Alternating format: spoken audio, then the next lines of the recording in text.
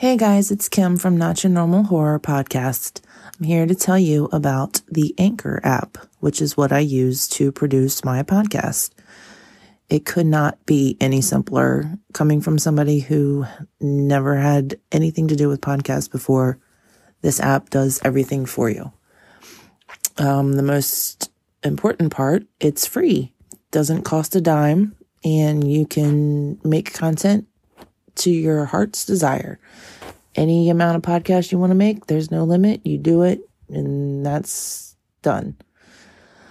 There are creation tools that allow you to record and edit your podcast right from your phone or computer. I use my phone because I'm brand new to this and don't have podcasting equipment yet, but eventually I will, and I will probably still use my phone because the Anchor app is just that easy. They will also distribute your podcast for you. It can be heard on Spotify or Apple Podcasts or Google Podcasts, basically anywhere podcasts are available. Anchor will distribute it for you. Nothing for you to do except for sit back and watch it grow. Watch your listeners grow. You can make money from your podcast with no minimum listenership, which is pretty cool. I just started this as a hobby and now I can make money from it. It's basically just everything you need to make a podcast in one place. You don't have to go here, there, all over the place to get your podcast out. You record it, you edit it, you submit it, and it's out into the world for everyone to hear. So download the free Anchor app or go to anchor.fm to get started and start your own podcast. It couldn't be simpler. Again, that's the Anchor app or go to anchor.fm to get started.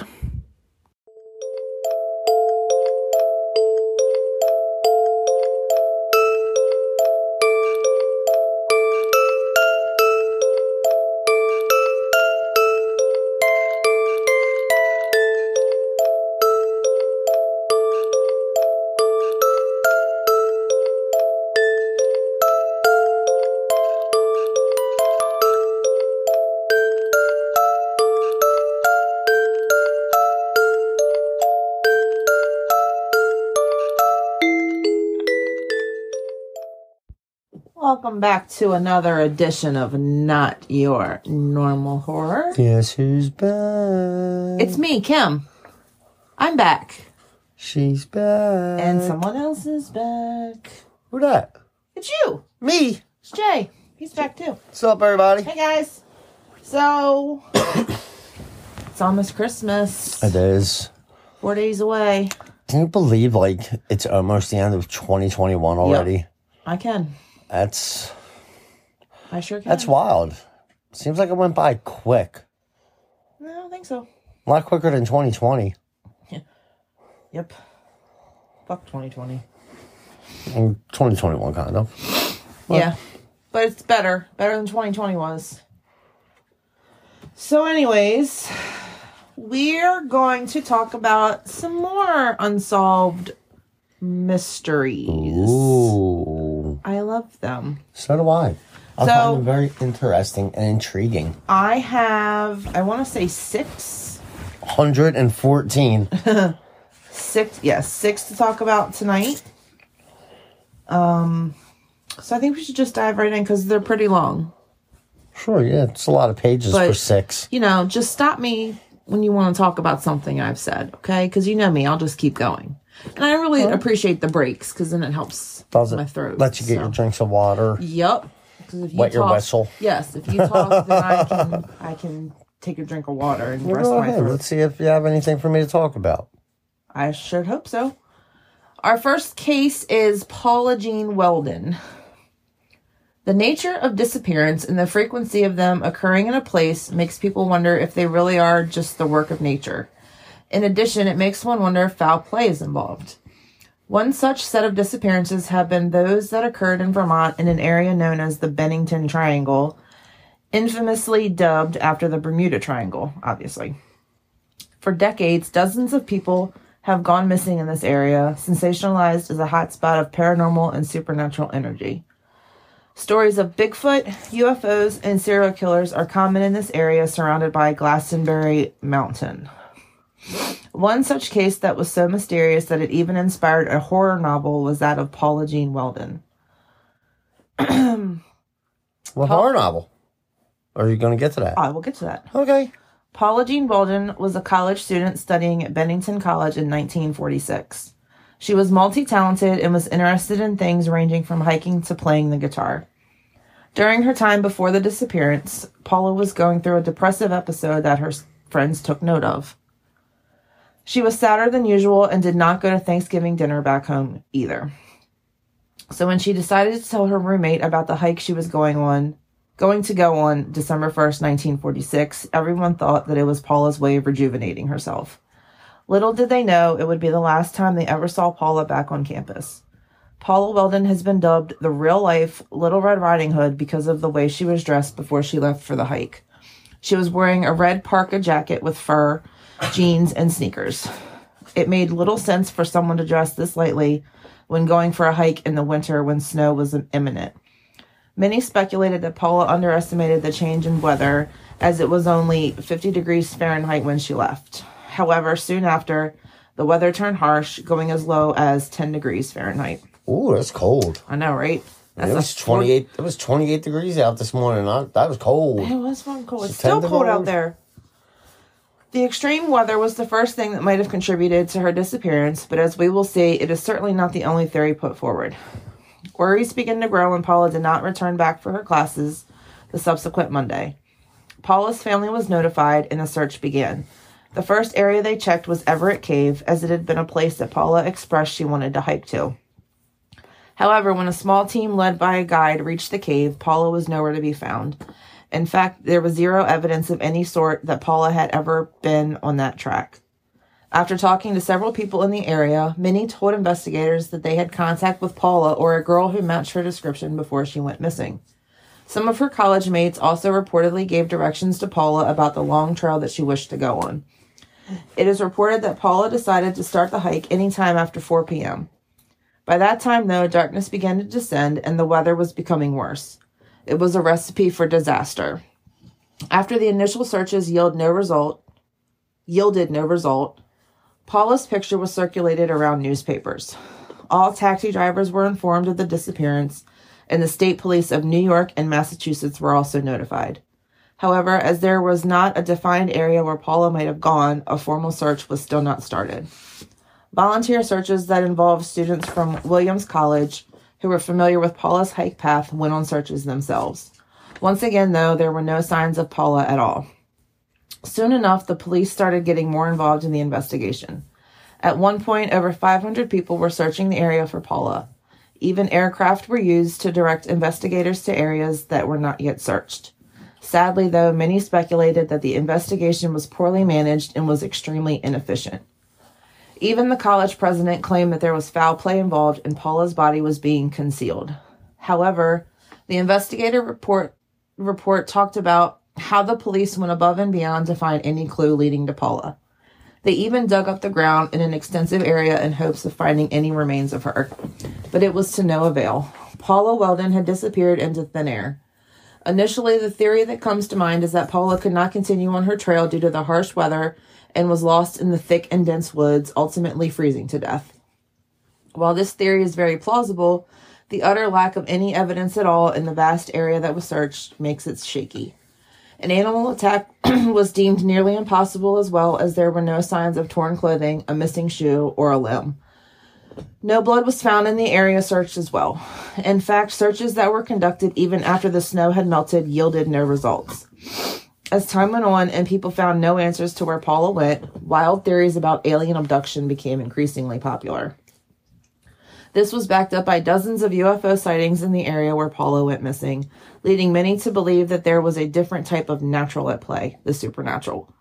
To this day, the disappearance of Paula Jean Weldon remains a mystery. The utter lack of any evidence is the main reason why many consider this case to be so baffling. That, coupled with the sensationalized supernatural theories that inspired the novel Hang Salmon, S-A-M-A-N, S-A-M-A-N, yes. Hang, S-A-M-A-N, as one word. Hang Salmon? That's what I said. That's how I'm reading it. Hang Salmon has led people to be fascinated by this case to this day. Interesting. So, it could only be two things. It either has to be aliens or freaking Yeti got her. Yeah, because there's Abominable snowman got her. Just ate her whole. Yeah, clothes and all. I mean, I haven't heard you say one thing about there being reports of killers or murderers or anything or kidnappers in the area. Everybody's reporting UFOs. No, they did report serial killers in the area. Oh, I missed that part. It was in the very beginning. Oh, okay. Sorry. Yep. I was more intrigued by the UFOs, though. It's like... But, like, where is she? Where I don't know. could she possibly That be? always baffles me when, like, somebody goes missing and they never find you, like... I mean, I guess it's very likely she just, like, picked up and moved to another place where nobody knows her and nobody, changed her name, maybe to get away from her life that she was depressed about. But that's why it's a mystery, because nobody knows. Nobody has heard from her. Isn't that kind of, what's the word? Redundant? Unsolved mystery? If it was if it was solved, would it still be a mystery? It's true. Like, I've never understood that. Okay. Number 2 is Tara Calico. On the morning of September 20th, 1988, 19-year-old Tara Calico left her home in Belen, New Mexico to embark on a 36-mile bike ride. It's a long bike ride. Right? Don't even want to drive 36 miles. Along New Mexico State Road 47. The events of that morning weren't unusual. According to Tara's mother, Patty Dole, her daughter biked this route almost daily. What? I don't even want to do it once in my life. She does that shit every day? Every day, 36 miles. Like, how? Up and back or one way? I don't know. Because then that's 72 miles a day. Yeah, I don't know. I don't have time for that. On a bicycle. Oh. Before leaving around 9:30 a.m., Tara asked her mom to come get her if she wasn't home by noon because she had plans with her boyfriend. Patty agreed and unknowingly said goodbye to her daughter for the last time. When she didn't return by 12 p.m., Patty set out to find her. After driving back and forth twice, there was no sign of Tara along her normal route. As panic set in, Patty called the Valencia County Sheriff's Department to report her daughter missing. For weeks, investigators searched the area. Local and state police, as well as hundreds of volunteers, combed the area on foot, horseback, four-wheelers, and planes. The only evidence they found were pieces of Tara's broken Sony Walkman and bike tracks. Her stepfather, John Dole, recalls that the track marks looked more like skids, perhaps a sign of a struggle. Although no one witnessed an abduction, 7 people later reported that they saw Tara riding back toward her home at roughly 11:45 a.m. She was said to have her headphones on, and multiple witnesses recalled an older model pickup trailing behind her. It's believed that the truck was pulling a shell camper. In the first 9 months since Tara disappeared, this was the only information investigators obtained, until June 1989, when a strange development swept the nation.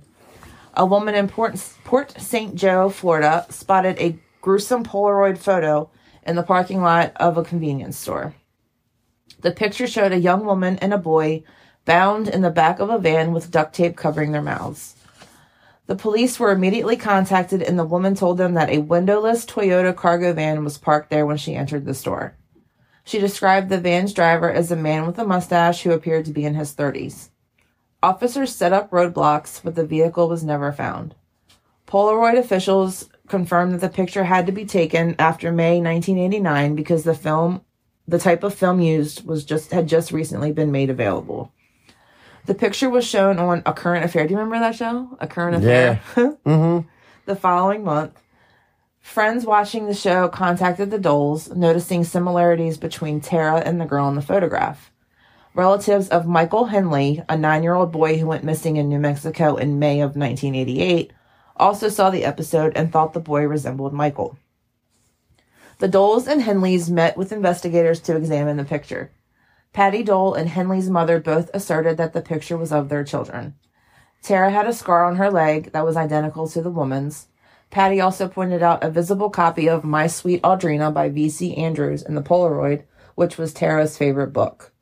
The Doles had the photo analyzed by the Scotland Yard, who determined it was Tara. but the Valencia County District Attorney sent it to the Los Alamos National Laboratory, who concluded it wasn't Tara.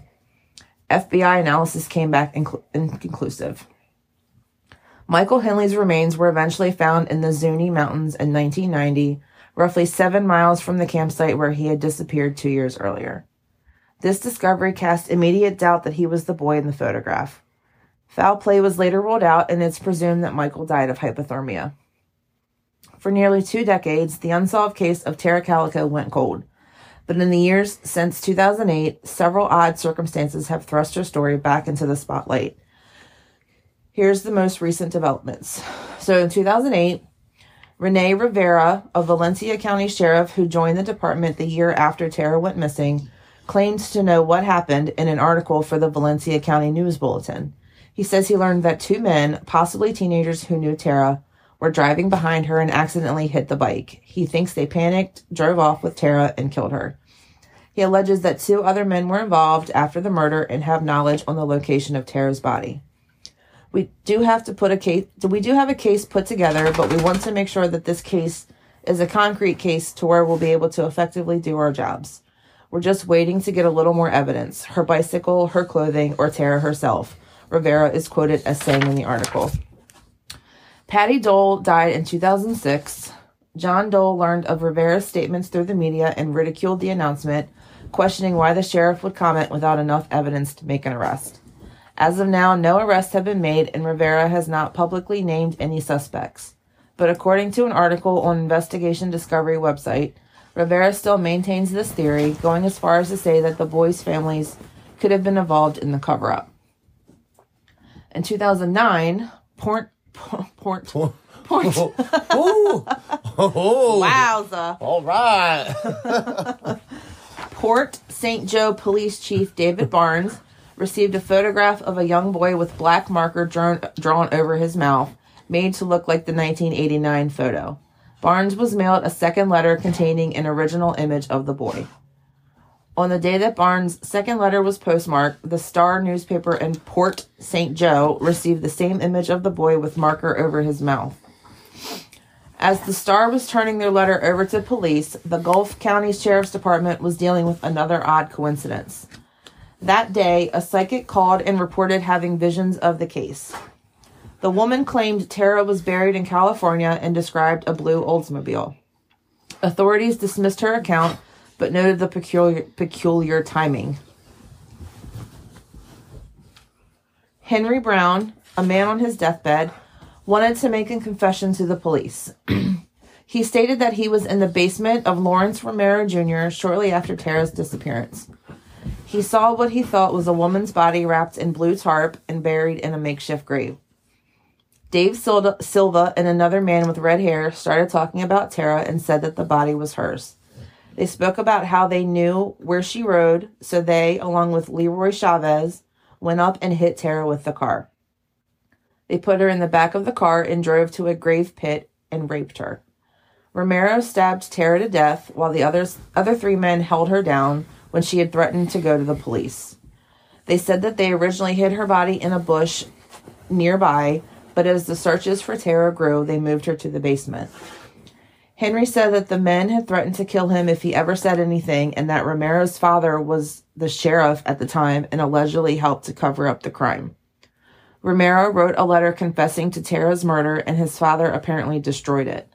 Another witness came forward with the same story.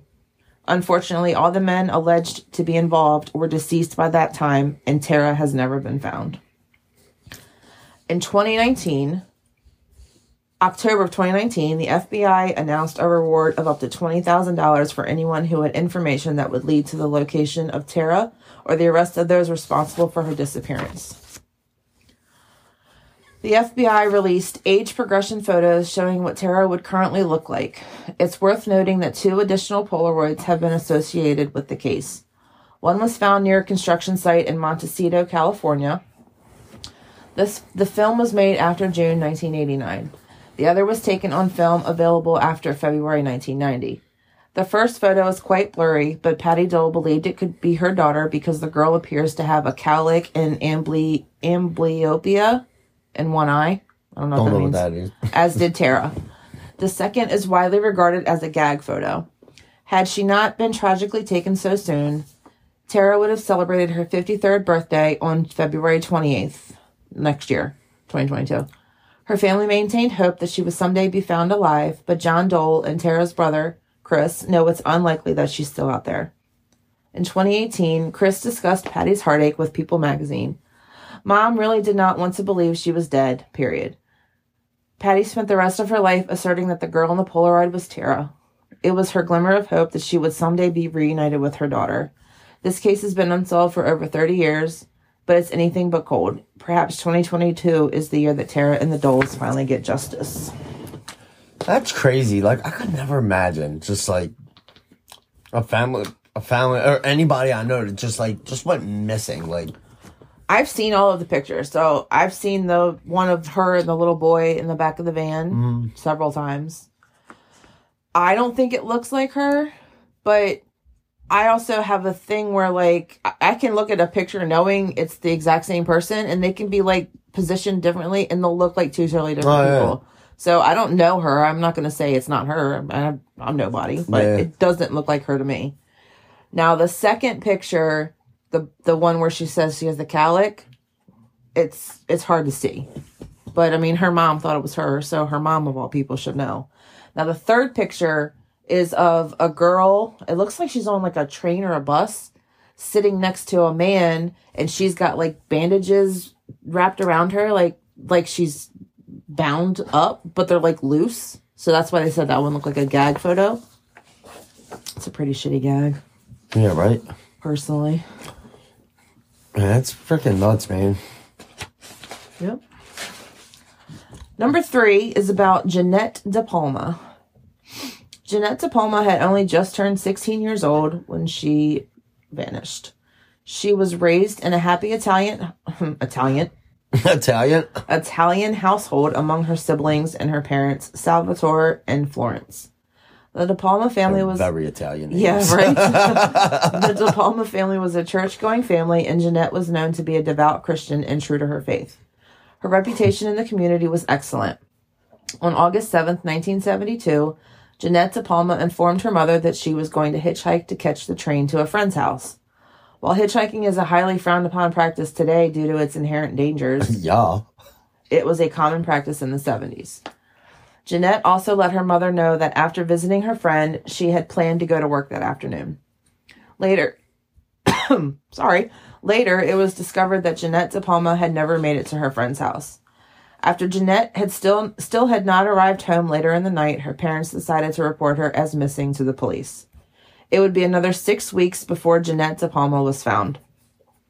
On September 19th, 1972, a man received a terrible surprise when his dog brought him the decaying right forearm of a human body. Bad dog. Very bad dog. Yes, take that back where you found it and leave it. Yikes. From there, it didn't take long for authorities to find where the remains had originated. The body of Jeanette De Palma was found only a short distance from the apartment complex where the dog and his owner resided, in the Howdalay Quarry near the Watchung Reservation. The rock her body rested on is known locally as the Devil's Teeth.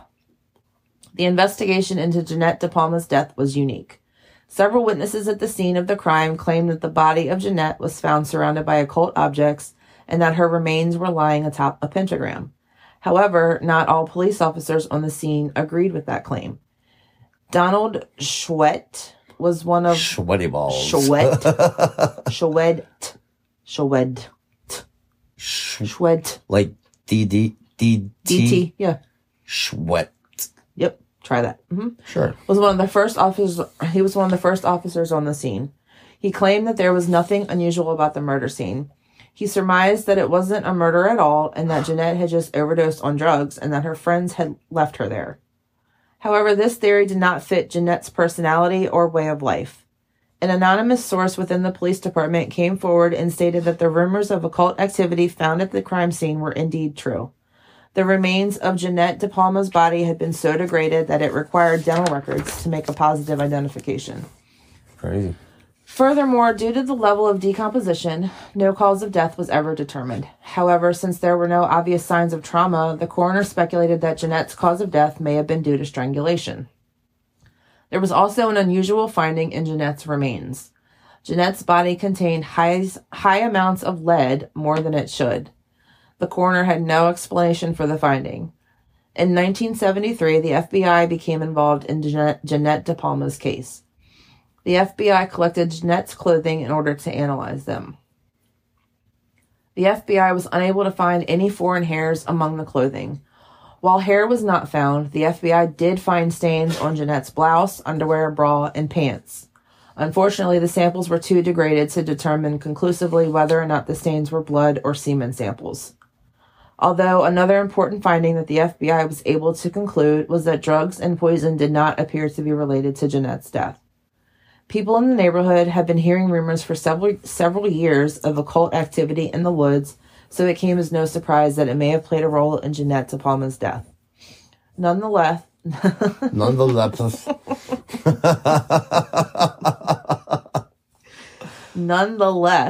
it certainly didn't put their minds at ease. There had been recent newspaper reports leading up to Jeanette's murder of animal sacrifices taking place in the same general area that Jeanette's body was found. However, no one expected that the sacrifices would be upgraded to murder. Which, I don't know how you don't think that. Anybody who's going to sacrifice animals and kill animals... You're eventually going to kill a person. It always leads to murder. Pretty much. Human murder. I don't... All these serial killers, I used to kill squirrels and do that. Neighborhood cats and dogs. Yup. Mm-hmm. Whether or not Jeanette De Palma's murder is related to occult activity is still unknown, but that didn't stop the townspeople from start believing a local cult known as the Witches was responsible for Jeanette's death. Although there was no evidence to support that belief. There have been questions and mysteries surrounding the Jeanette De Palma case since the beginning. It started with the contradictions on whether or not occult activity was involved in Jeanette's death. The truth of the matter has yet to be determined. Then there are the missing case files and what truly happened to them. When reporters and private investigators started requesting to look into Jeanette De Palma's case file in recent years, they were met with a variety of answers. On some occasions, they were told that the case was still active and that the files were not available to the public. A fair enough answer under the circumstances. However, others were told that the files went missing during Hurricane Floyd in 1999. But the story doesn't end there.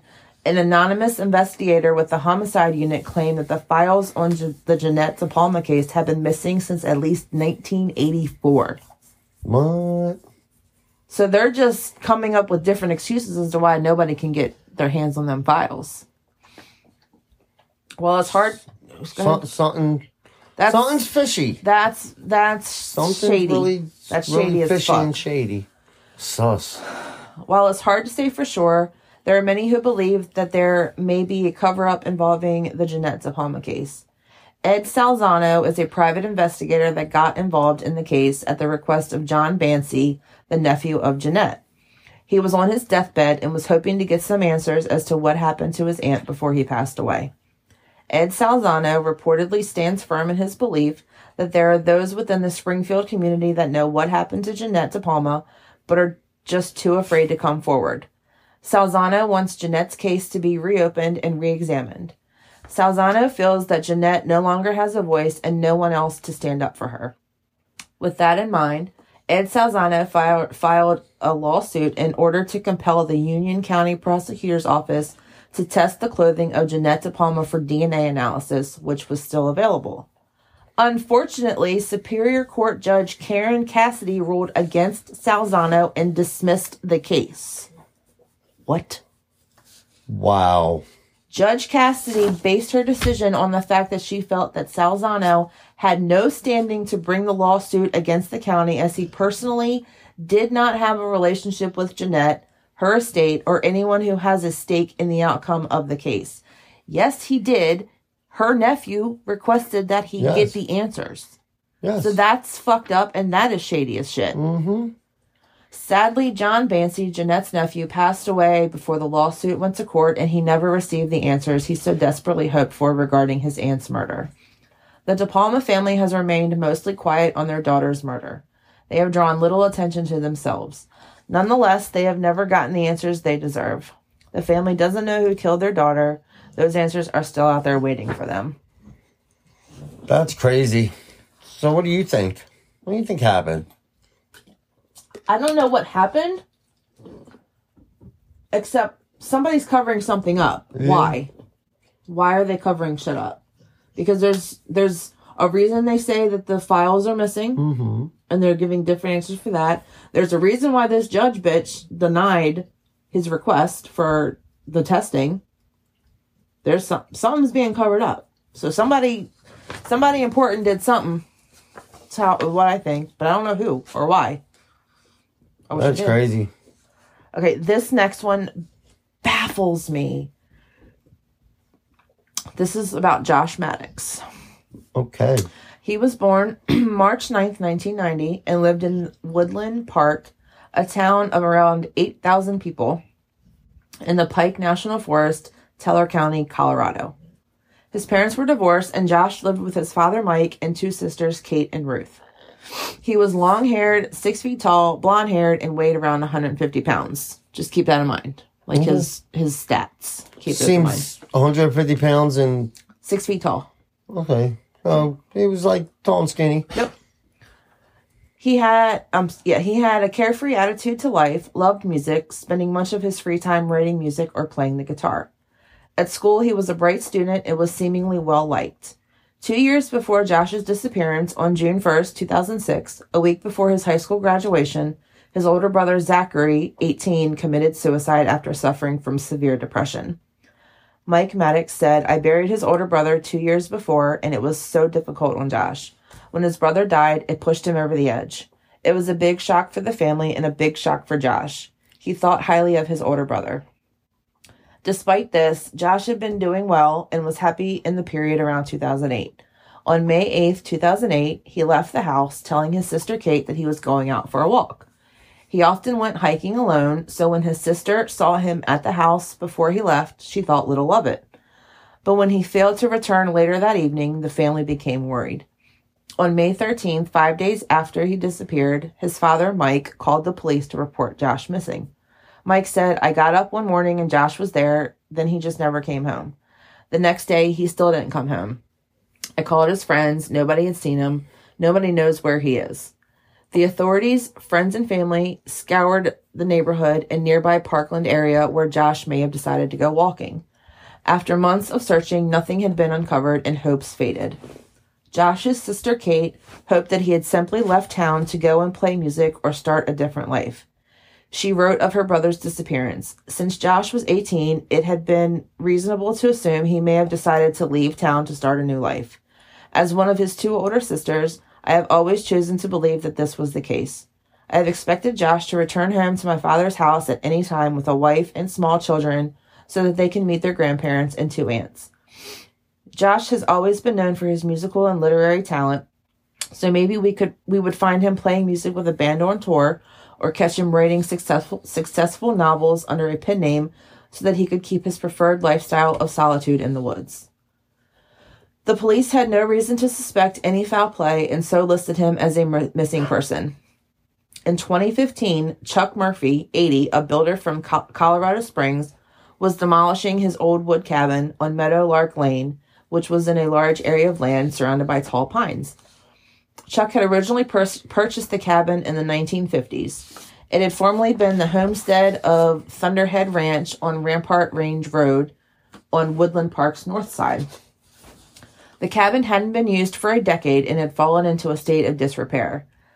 Chuck had made the decision to demolish the cabin to make way for property development in August 2015. And in August 2015, demolition work started. Wow.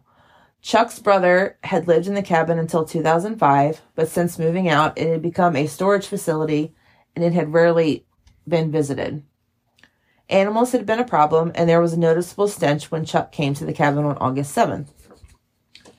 As the workers dismantled the chimney, one of the two in the cabin, using an excavator, and reached the interior, Chuck made the horrific discovery of the body of a young man cramped into a fetal position with his legs above his head. He called the police, who arrived with the county coroner, who later, with the help of dental records, positively identified the body to be that of the missing man, Josh Maddox. That's crazy. The Maddox family was shocked by the news of the discovery of Josh's body. His sister Kate said, "The situation doesn't make any sense at all. We were really expecting him to be anywhere else in the world and he was actually very close. The only thing we can figure is he was being an 18-year-old kid, checking out a cabin. It had already been abandoned for a long time, and a horrible accident happened." The cabin was only 2 blocks from the Maddox family home, yet the searches for Josh had overlooked the building. That's crazy. 2 blocks. There had not been any sign of life, and there was no reason to check a chimney there. Chuck Murphy, the cabin owner, himself had rarely visited. However, on the occasions that he had to check in, he himself had not noticed anything unusual about the property, which I'm going to call bullshit on, and I'll tell you why in a minute. Since the cabin itself stood centrally in a large plot of land surrounded by tall pines around 50 feet from the road, police suggested that with no adjacent homes, if Josh had cried for help, no one would have been able to hear him regardless. The Teller County coroner, Al Bourne, did an autopsy and found no evidence of any drugs in Josh's remains. He said the hard tissue showed no signs of trauma. There were no broken bones, no knife marks. There were no bullet holes. There is so far no answers to a number of things. It is very confusing. It was not instant death. How he died is only a matter of speculation, but we know he did not starve to death because that takes many weeks. So then you go down the chain and you have dehydration, which can take just a few days, and the other thing would be hypothermia, which could take a day or two. We have no evidence to say which one came first. On September 28, 2015, Bourne made a ruling of accidental death. He speculated that Josh had climbed into the chimney and became stuck in the brickwork. Bourne stated that Josh's position in the chimney appeared to have been a voluntary act in order to gain access. He concluded the most likely cause was hypothermia, as the temperature around the time of his disappearance between May 8th and 10th, 2008, had dropped to the high 20s. Many locals had issues with the coroner's report, including the family. Chuck questioned the coroner's conclusion of accidental death, as the chimney had been built 20 years before, and during its construction, it had been fitted with a thick wire mesh hung from the steel hooks used to keep animals and debris from becoming lodged inside the chimney or entering the cabin itself. Murphy said, "It was a heavy wire grate, a wire mesh. I installed it across the chimney about 1 row of bricks from the top. We didn't want trouble with raccoons and things getting into the chimney." Bourne was of the opinion that the grate could have been rusted or corroded, and further stated, "Nobody saw the metal mesh. We didn't see it in any of our photos. It may have disappeared." Murphy responded that during the demolition, all metalwork had been collected and taken for scrap, which would explain why the mesh was not clearly identified by the coroner, as it wasn't anywhere near the chimney. They were just gathering up all the steel, angle iron, and things as part of the demolition, Murphy said. They had no idea the mesh had any significance. Conceding to Murphy, Bourne reopened the case 3 days after his initial conclusion. It was not only the rebar that caused doubt about the original autopsy. For example, a large wooden breakfast bar that had been torn from a wall in the kitchen and dragged over to block the chimney from inside the cabin raised further suspicion. If the breakfast bar had been torn from the wall, then who had done it and why? Josh's body had also been found in a fetal position with his legs above his head and disjointed from his torso. In order to have gotten into such a position, he would have had to enter the chimney head first. Who would do that? If you want to break into a house, or like whatever reason you want to get into that house and you go through the chimney, who would go head first? Yeah, well, but then like if you're gonna kill somebody, like this guy that owned the property. Oh, I'm not saying he killed him. I'm just saying I have a problem with the one thing he said about him doing check-ins and not noticing anything. I'll get to it. But I just don't... Who the fuck would enter a chimney head first? Yeah. Like, that's a long way down. Like, how do you not fall and crack your skull open? I don't know. I've never done it. It's weird. Okay.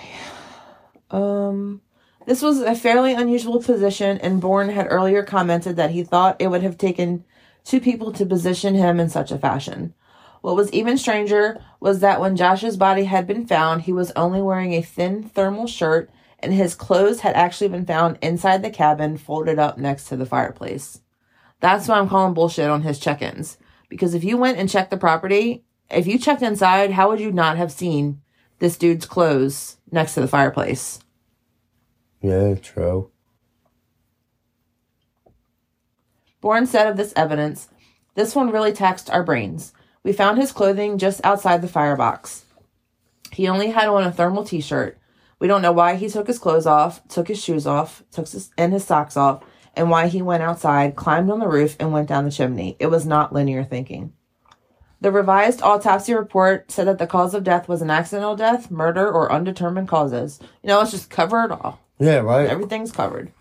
Bourne said, "We've come up with the most plausible explanation, and it will remain an accident. He did come down the chimney. That's our conclusion."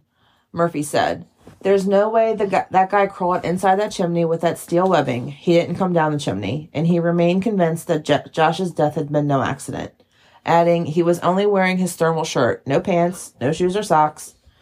Murphy said it was ridiculous to think the teen stripped down to just his shirt, climbed up on the roof and then the chimney, and slid down knowing he'd be trapped.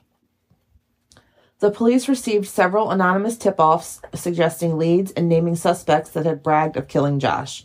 One such suspect was now incarcerated in a Texas jail and had served time previously in Seattle and Portland prisons with a long history of violent crime. One tip-off had informed the police that this man had been seen with Josh. When speaking of the man, Al Bourne said, "They can't give me times and specifics, and we can't generate stuff that goes back 7 years." Bourne also doubted that the man would have been able to have put Josh in the chimney alone. In 2015, a post on Reddit gave a name to the suspect just mentioned. The post said, everything I'm about to read is the post from Reddit. Okay. "I went to high school with this skinny, dorky hippie named Andy who played guitar in a band. I was never good friends with him or anything, but a year or so after I graduated, one of my good friends, Josh, started hanging out with him and then went missing. Turns out that in addition to becoming a lot scarier looking, Andy was indeed headed down to New Mexico, where he found himself shooting the shit with the caretaker of a disabled guy and got invited over to their apartment. Caretaker gets in the shower, and when he comes back out, the disabled guy is stabbed to death and Andy's gone. When Andy got arrested, he also claimed to have killed a woman in Taos and stuffed her body in a barrel. The cops had indeed found a woman stuffed in a barrel in Taos, but already had somebody in custody for it and decided to stick with that guy instead. Because, why not? Yeah, well, that's crazy. Years later, I found out that the caretaker had died in a bar fight, and without him, the cops didn't have much in the way of evidence somehow, so that case against Andy was dropped too. Several of us went to the cops saying, "Yo, Josh who went missing was last seen with Andy who's a murderer. Maybe you should check that out." Despite a fair amount of pestering, nothing ever really came of it, and by nothing, I mean that the police mostly didn't even return our calls, and once accidentally canceled the bulletin on Josh because he's alive and well and living in the next town over. He wasn't. He was actually in the chimney of an abandoned cabin like 2 blocks from his parents' house.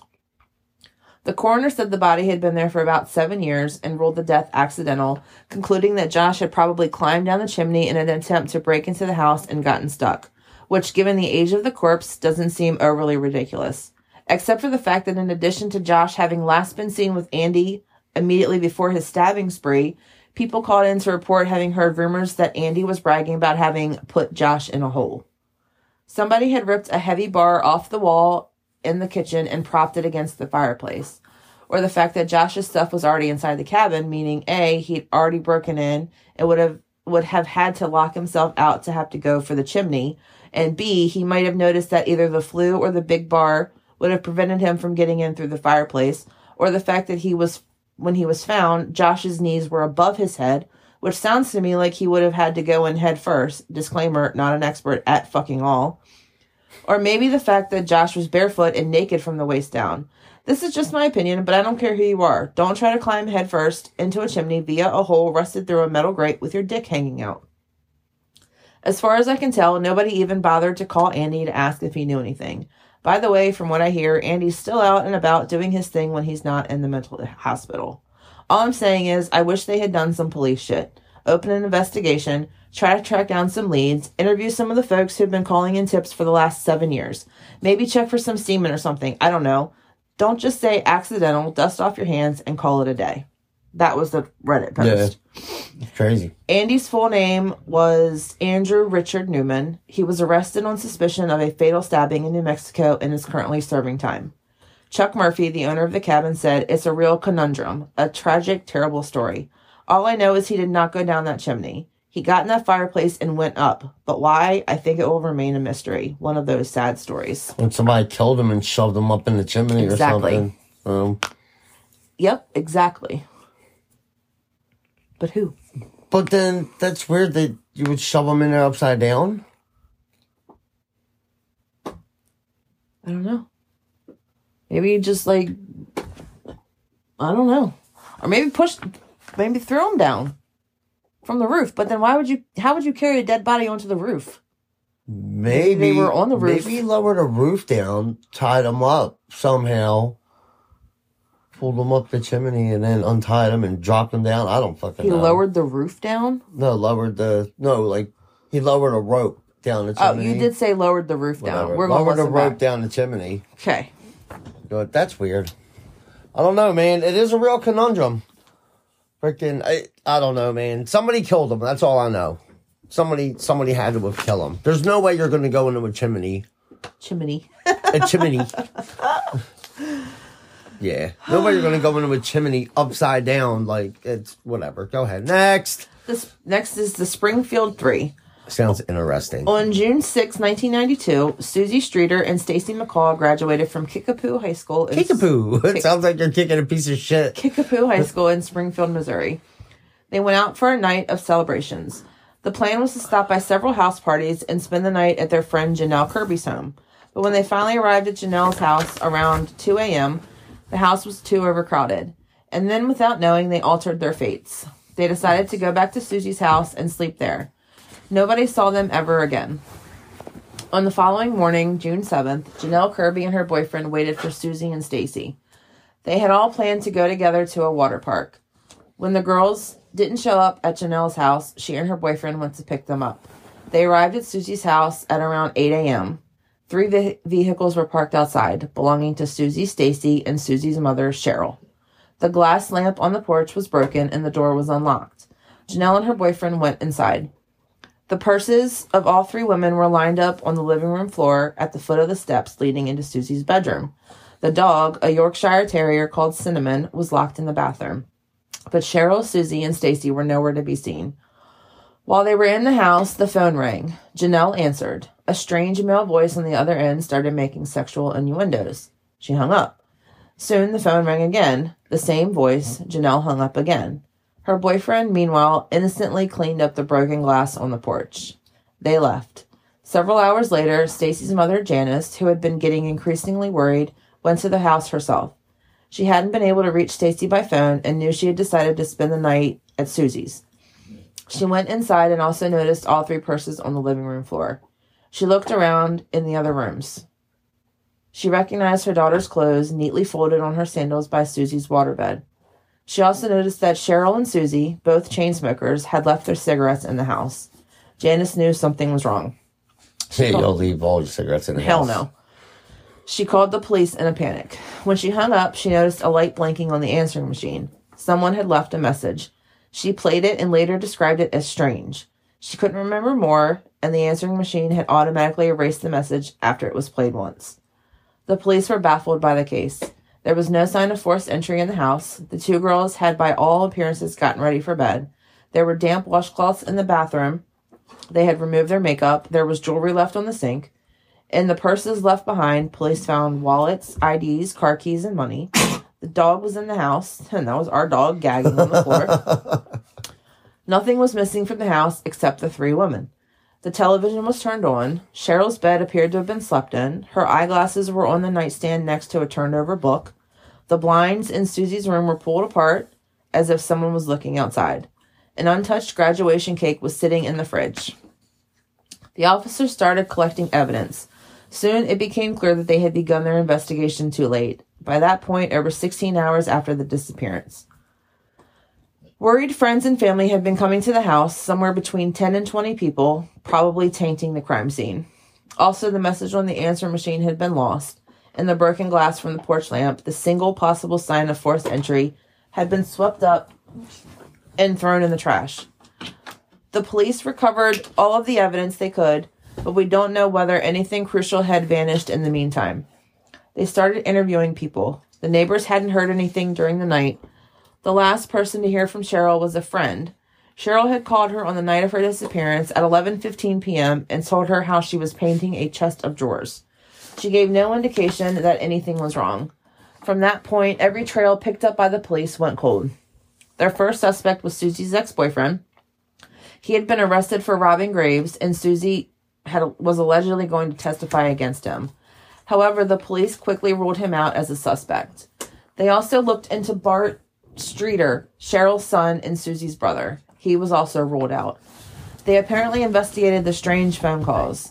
The only official statement is that the 2 prank calls that Janelle answered were unrelated to the strange message that was later inadvertently erased by Janice, which I find very hard to believe. But no further information about these calls has been released. Over the years, many people have claimed to have leads on the case. In 1993, a man called Stephen Eugene Garrison was arrested on a weapon charge and claimed to know where the 3 women are buried as part of his plea bargain. He said a friend had drunkenly admitted to murdering them. Garrison supposedly had details about the case that were not released to the public. He led the police to a farm, but no bodies were found. Robert Fox, convicted for kidnapping and robbery in Texas, and a suspect in a Florida murder, claimed in 1997 to know what happened to the 3 women. He was in Springfield during the time of their disappearance, but had an alibi when questioned by the police. Sure. He was interviewed and brought to a grand jury. They did not indict him. He still maintained to know what happened, but said he'd reveal everything only after his mother dies. What? Oh, no. In 2007, a web sleuth by the name of Ken claimed to have had a psychic encounter with the spirit of Stacy. She had told him the bodies were buried under the parking garage of the Cox South Hospital, only 10 minutes away from Cheryl and Susie's house. The location was scanned with a ground-penetrating radar. The mechanical engineer who performed the scanning said that he identified 3 anomalies consistent with a gravesite. 2 were parallel and 1 was positioned perpendicular. However, authorities refused to dig up the site based on the unconvincing evidence and the fact that the parking garage was built 1 year after the Springfield 3 disappeared. So? Yeah, right? They could still be there. No shit. Based on the extremely scarce physical evidence, any theory on what happened can only be pure speculation. Yep. Yeah, just because it was built a year after they went disappearing, fucking, or the year after they went missing. I mean, the fuck, dig it up. All right, well, we did have 6 tonight, but I'm going to save, I think the last one, I'm going to do a separate episode. Wow, you left them with a cliffhanger. I sure did. Damn. Yep. I think it's going to be its own because it's a lot. I mean, I did a very condensed version for my notes, but I want to explore it fully. Fully explore. We're going to leave that one for another day. To the max. Yep. Well, good. So that was 5 more unsolved mysteries. Did you? Yep, sure did. Yeah. So that's it. As always, we hope you enjoyed We sure the do. episode. If you guys liked the episode or didn't like the episode or know of any unsolved mysteries. Or have any information in finding any of these people that haven't been found or know who killed these people. Let your local authorities know, not us, because we're let just your local podcasters. authorities know, and then let us know that you let the local authorities know. But definitely let them know first. Yes, that makes sense. Good idea. Yep. Okay, well, we hope you enjoyed, and we will see you next time. Bye. Bye.